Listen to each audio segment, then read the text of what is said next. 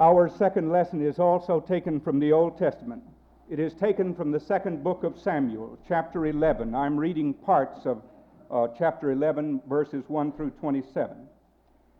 And it came to pass after the year was expired, at the time when kings go forth to battle, that David sent Joab and his servants with him and all Israel, and they destroyed the children of Ammon and besieged Rabbah.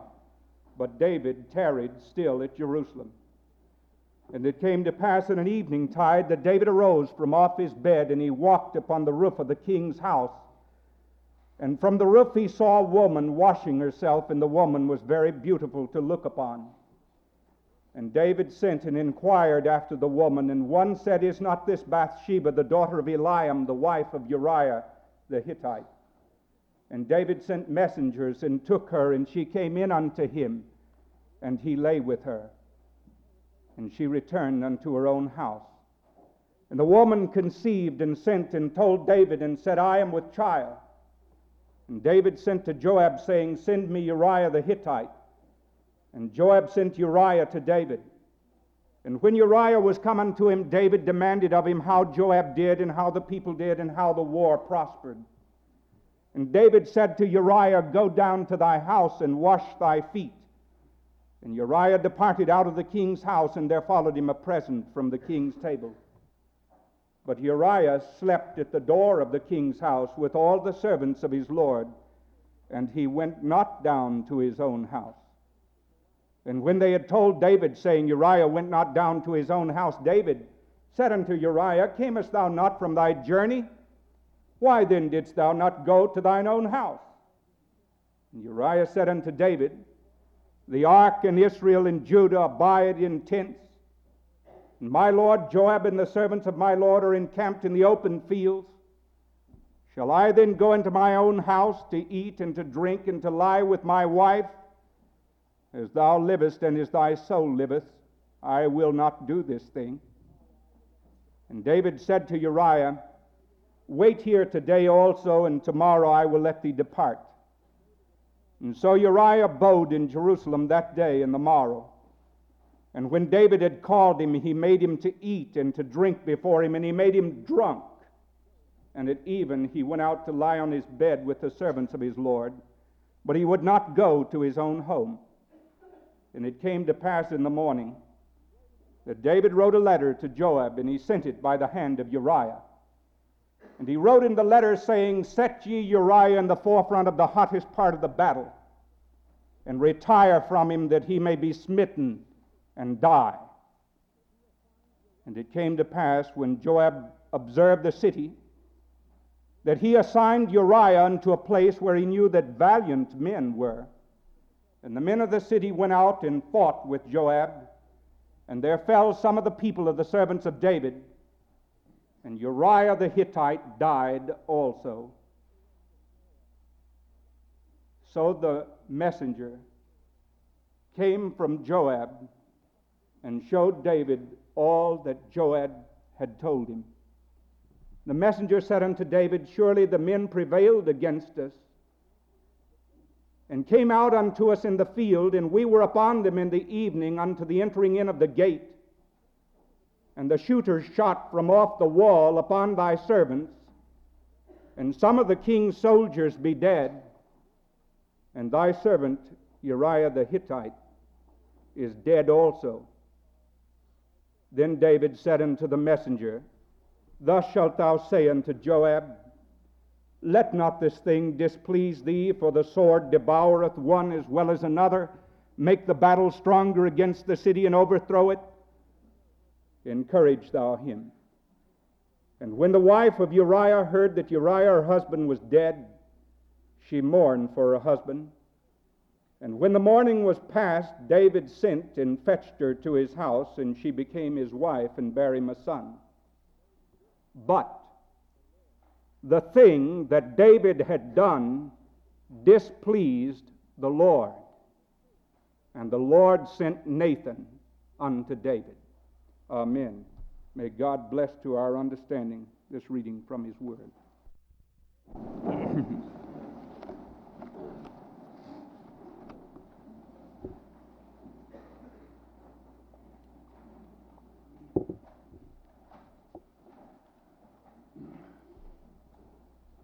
For the last 5 Sundays, we have been thinking together in the Montreat Church regarding some Bible characters and the messages that come to us from their lives. Some weeks ago, we thought about John the Baptist, that fearless prophet of God who preceded the Lord Jesus Christ and made the way before him. We saw in him a great sense of consciousness before God, a great sense of courage that took him into the presence of Herod to denounce his sin, and a man of whom Jesus said that there had never been born of women a greater than John the Baptist. And then, because John the Baptist prefigured one whose name was Elijah in the Old Testament, was prefigured by one named Elijah in the Old Testament, we saw him. And we saw how Elijah was a fearless, towering, courageous prophet of God who stood out against the sins of his own nation, against God, his own king, when his king had gone wrong.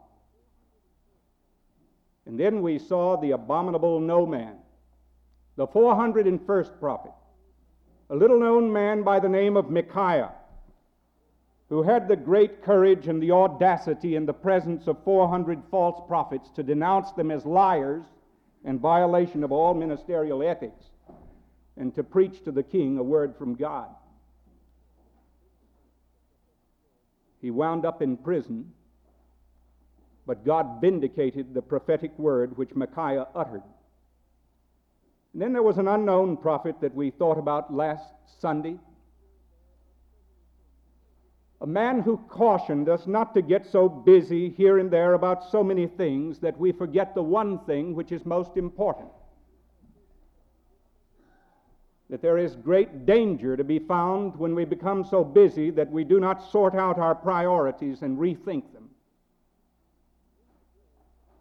and seek first the kingdom of God. And then today, I want to speak about Nathan, the chaplain to the king. It's a very difficult task for a gospel preacher to stand in the presence of a king.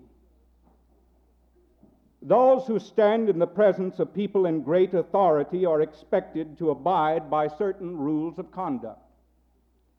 They're expected never to embarrass their famous auditor by saying anything that might be offensive in his presence. They're expected to live by carefully regulated rules as people of courts and great folk are wont to do. Nathan had prophesied great things concerning David. And earlier passages in the 2nd book of Samuel tell us about some of those wonderful things that he had to say about David. But Nathan was also a prophet of God, and because he was a prophet of God, he did not shun to declare the whole counsel of God, even though it was a decidedly unpopular thing for him to do. The sin of David and Bathsheba must seem very dull to a great many people today in the limp moral standards by which we live, and the gray moral scene out there, and the people who tell us that there are no moral absolutes.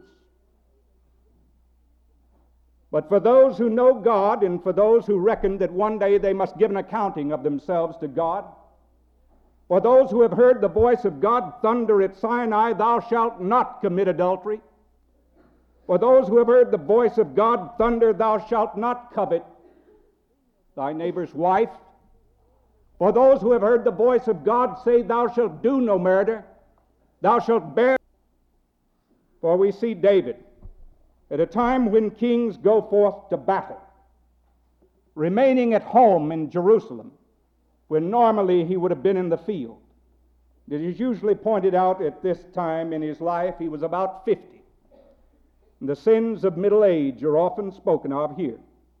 There are sins of youth, there are sins of old age, there are sins of middle age. You know, I got to be 41 last year, and I got to thinking, what's middle age? Will I live to be 82? I must be middle age. I don't think I'll live to be 82. So this is probably the middle. And you know what happens when you early start out? You have great ideals, and you live close to those ideals.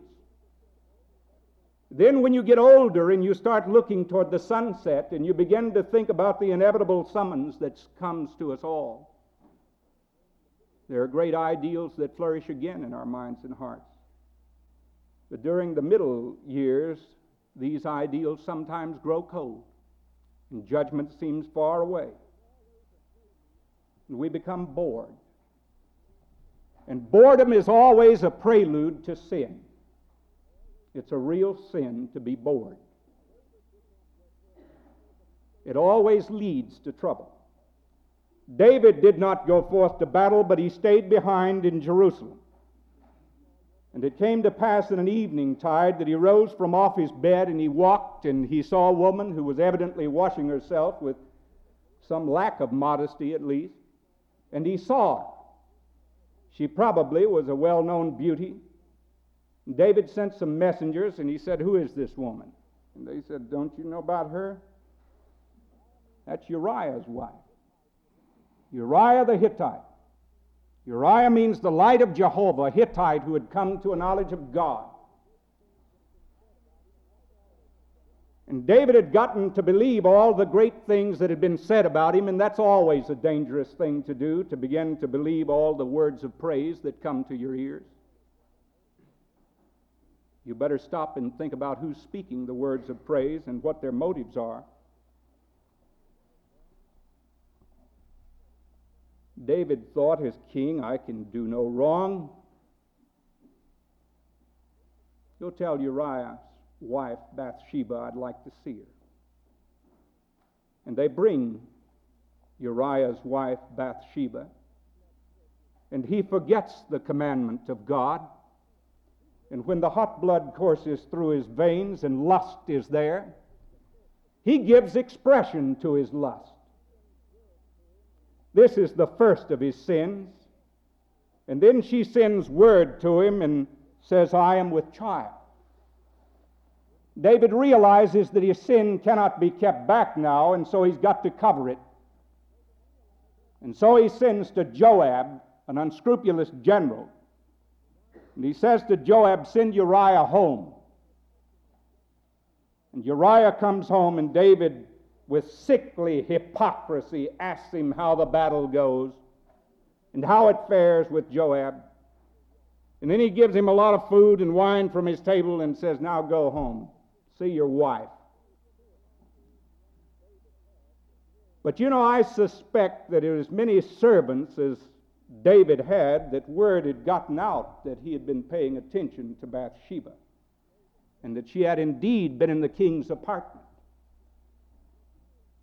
And probably this word had been known to Uriah.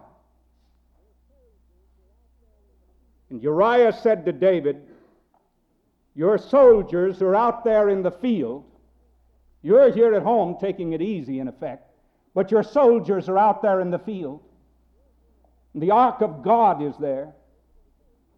And I'm not going to my home." And David began to think, what can I do? I'll have to think up something else. One sin always leads to another sin. So David thought, I know what to do. I'll invite him to eat with me. He invited him to eat with him, and he got him drunk.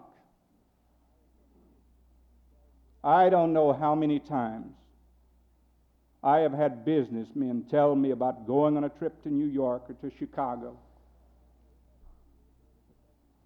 How they were relaxing just before dinner in the bar, and they had a few, and there was a lonely woman there in the bar, and they wound up sleeping with her that night.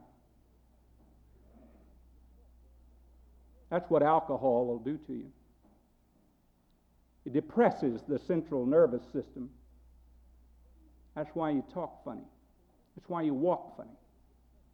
That's why your judgment is impaired. It's not a sexual stimulant, but it depresses your ability to make judgments. Not long ago, I had to take a man over to jail in Asheville. I came in, and there was a man who was drunk and barefooted, and he was sitting in a chair by a highway patrolman. And the highway patrol, he was complaining to the highway patrolman and to all of us who were standing around. He said, "He got me out of bed and brought me here." And the highway patrolman said, "I didn't get him out of bed, but I woke him up." He said he was parked in the middle of the road, right on the line that goes down the middle of the road, sound asleep over the steering wheel. He said, I woke him up and I brought him here, and the drunk was saying he took me out of bed and brought me here. His judgment was drastically impaired. And this, there used to be a time back when the church had a little courage about such things in which they denounced the sins of drunkenness, but that's not popular anymore. We're rich and affluent like David, and we don't have to do it anymore, and most of our elders and deacons drink, so we're going to play it the way they want it. We lose a prophetic note when we do. We need to warn against the sin of drunkenness. Well, this led to the next sin. But David tried to get Uriah drunk, but Uriah didn't get so drunk that he went home. And when that didn't work, David did the most damnable thing he ever did in his entire life. David called in a secretary and said, I want to give some orders to Joab. Take Uriah and set him in the forefront of the battle. Put him at the hottest place in the battle. And then pull the troops back away from him. And let him be smitten so that he may die. And when it was written, he folded it. Said, Uriah, take this. Give it to Joab. And Uriah, the faithful servant of King David, took his own death warrant back in his hand and gave it to Joab. And Joab put him in the forefront of the battle. And Uriah was killed. And Joab wrote his report and sent it to David. And after 7 full days of mourning for her husband, Bathsheba married David. Not much of a wait. And then, this old King James Version of the Bible does some tremendous things with words. It sums up sometimes some wonderful things in just a sentence. But the thing that David had done displeased the Lord. Right and wrong are words that have no meaning apart from God. Any preacher who tells you that there are not moral absolutes is a liar. And don't you ever forget that you heard one preacher that told you that. And if you want to write it down on a bulletin and go quote it to somebody in the seminary, I'll say it again. He is a liar. And he'll lead you to hell. And you better watch out for him. And you hear him a lot. Well, there are moral absolutes because there is God. And God is transcendent. And what he says is to be taken seriously. It's not put forward as a basis of negotiation. You can accept it or you can reject it, but you can't modify it because who you deal with in the Bible is God. Well, here comes a word from God. The thing that David had done displeased the Lord, and the Lord sent Nathan unto David. The Lord sent Nathan. You wouldn't have been reading the 51st Psalm a while ago if it hadn't been for Nathan. And Nathan puts all of those of us who try to preach sermons like this to shame. Nathan was one of the greatest of all of the preachers who ever lived. There was no sloven word that he took to the pulpit with him. No hurried extemporaneous discourse. But Nathan had fasted and prayed before God, and the Spirit of God was upon him when he went into David's presence that day. And such a word as he spoke could only be rivaled by some matchless parable that our Lord Jesus himself should tell. The Lord sent Nathan unto David, and he came unto him, and he spoke this word. There were 2 men in one city, the one rich and the other poor. The rich man had exceedingly many flocks and herds, but the poor man had nothing save one little ewe lamb, which he had bought and nourished up, and it grew up together with him and with his children. It did eat of his own meat and drank of his own cup. was to him as a child. And there came a traveler unto the rich man, and he spared not to take of his own flock and of his own herd to kill for the wayfaring man. But he took the poor man's lamb and killed it for the visitor who had come to see him. And David's anger was greatly kindled against the man. And he said to Nathan, As the Lord liveth, the man that hath done this thing shall die. And Nathan said to David, Thou art the man. Thus saith the Lord God of Israel, I anointed thee king over Israel. I delivered thee out of the hand of Saul. I gave thee thy master's house and thy master's wives. I gave thee the house of Israel and Judah. And if that had been too little, I would have given thee that much more again. Why hast thou done this evil in the sight of God? Thou hast slain Uriah the Hittite with the sword of the children of Ammon, and thou hast taken his wife to be thy wife. Thus saith the Lord, Behold, I will raise up evil against thee out of thine own house. I will take away thy wives from before thine eyes and give them unto thy neighbor, and he shall lie with them in the sight of this sun. What you have done has been done secretly. What I will do will be done before all of Israel. And David said unto Nathan, I have sinned against God. And Nathan said unto David, The Lord also hath put away thy sin. Now that's the sermon. Hugh Latimer was a contemporary of Martin Luther. He was born about the same time and died about the same time, only he lived in England. And Hugh Latimer also had the responsibility of being a chaplain to a king whose name was Henry VIII. Maybe you saw the television series about the 6 wives of Henry VIII. Well, Hugh Latimer was a man of rare courage and ultimately became a martyr for his faith in Jesus Christ. And on one occasion, Hugh Latimer had given a sermon in the chapel that the king had, which greatly offended King Henry VIII. And King Henry VIII was so enraged by what Latimer had said that when the service had concluded, he demanded of Latimer an apology publicly for what he had said.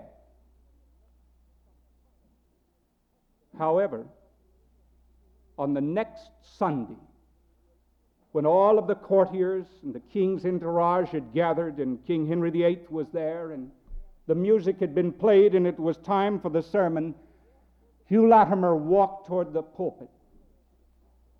And as he walked toward the pulpit, he began to say some words. He said to himself out loud, Hugh Latimer, dost thou know before whom thou art this day to speak? Before the high and mighty monarch, the king's most excellent majesty, who can take away thy life if thou dost offend him. Therefore take heed, Hugh, that thou speaks not a word that shall displease him. But then, Hugh, consider well who has sent thee and to whom thou shalt go, even the great and the mighty God, who has the power to cast thy soul into hell.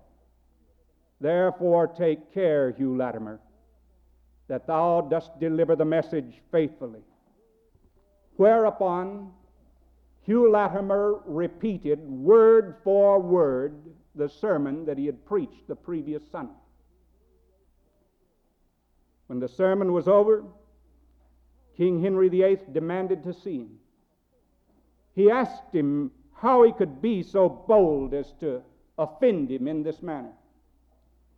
And Hugh Latimer told him that he had a commission from God to preach God's word, and he would do it. That he had a conscience, and God had told him what to say, and he would say what God told him, regardless of what the king did. Henry VIII rose from the chair in which he was sitting and put his arms around Hugh Latimer and said, "Blessed be God that I have one honest man at court."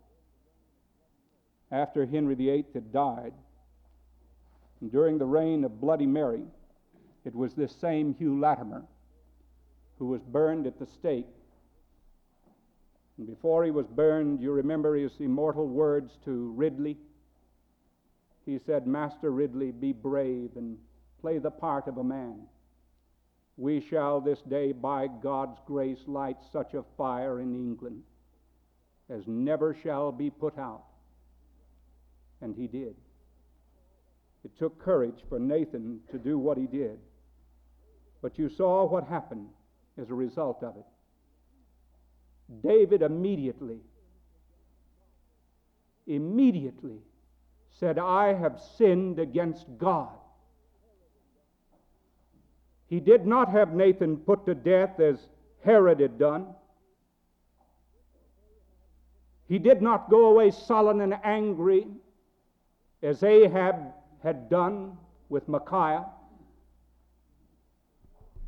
But he quickly admitted his sin. And when he admitted his sin, he found that there was forgiveness for his sin.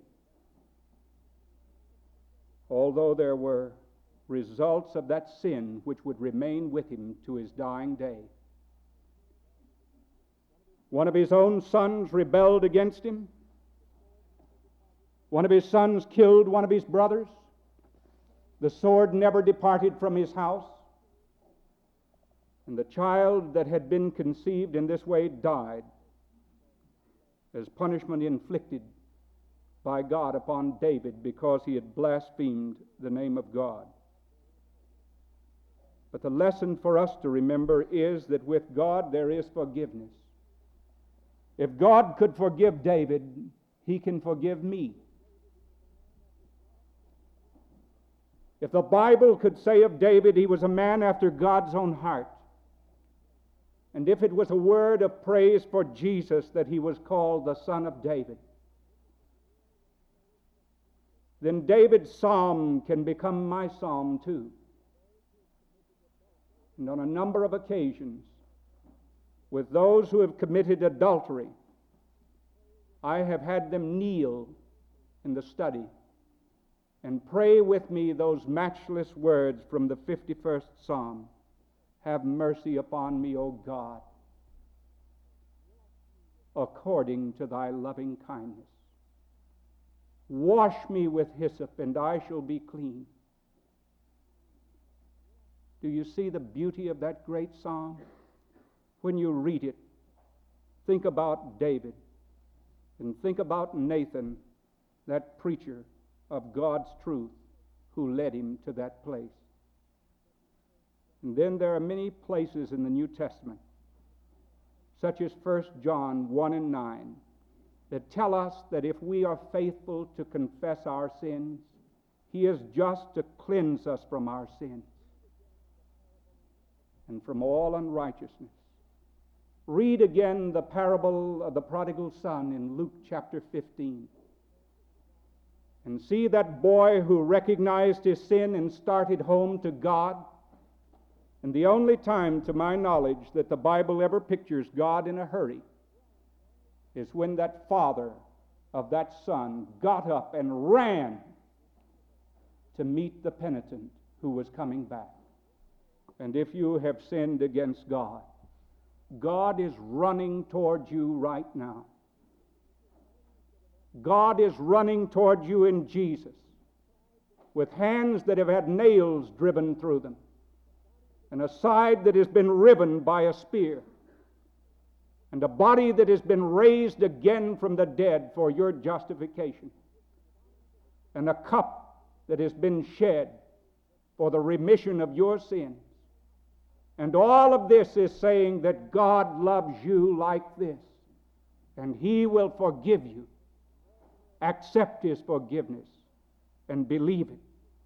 A murderer by the name of Saul of Tarsus found that forgiveness on the road to Damascus from that Jesus who offers complete pardon and forgiveness. And he became that great apostle of grace. That's the answer to our guilt. It's grace. Grace from God.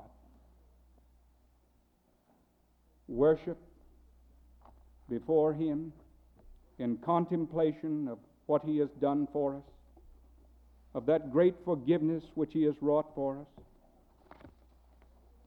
I love to say the Apostles' Creed, and I always say with great and hearty feelings, I believe in the forgiveness of sins.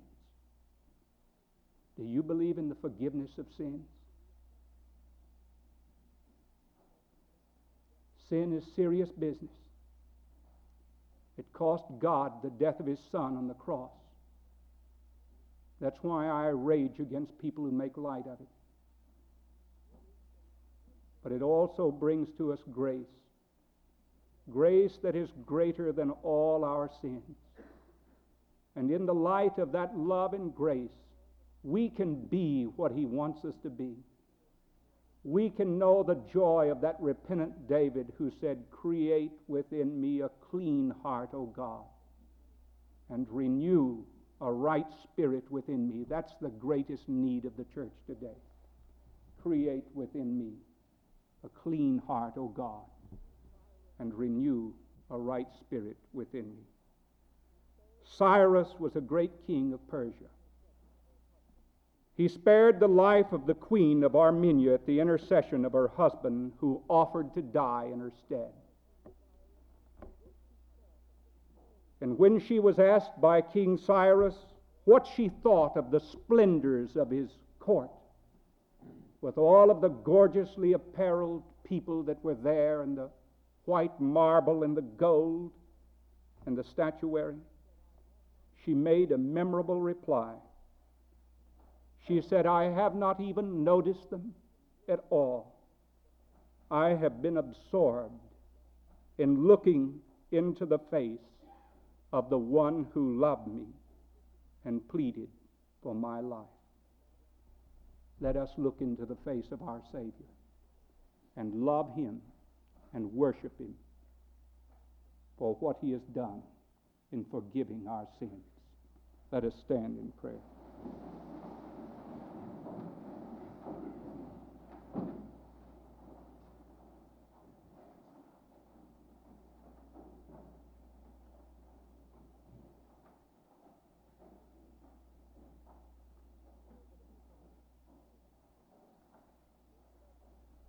Our Heavenly Father, we bless Thee that what You have painted for us in Holy Scripture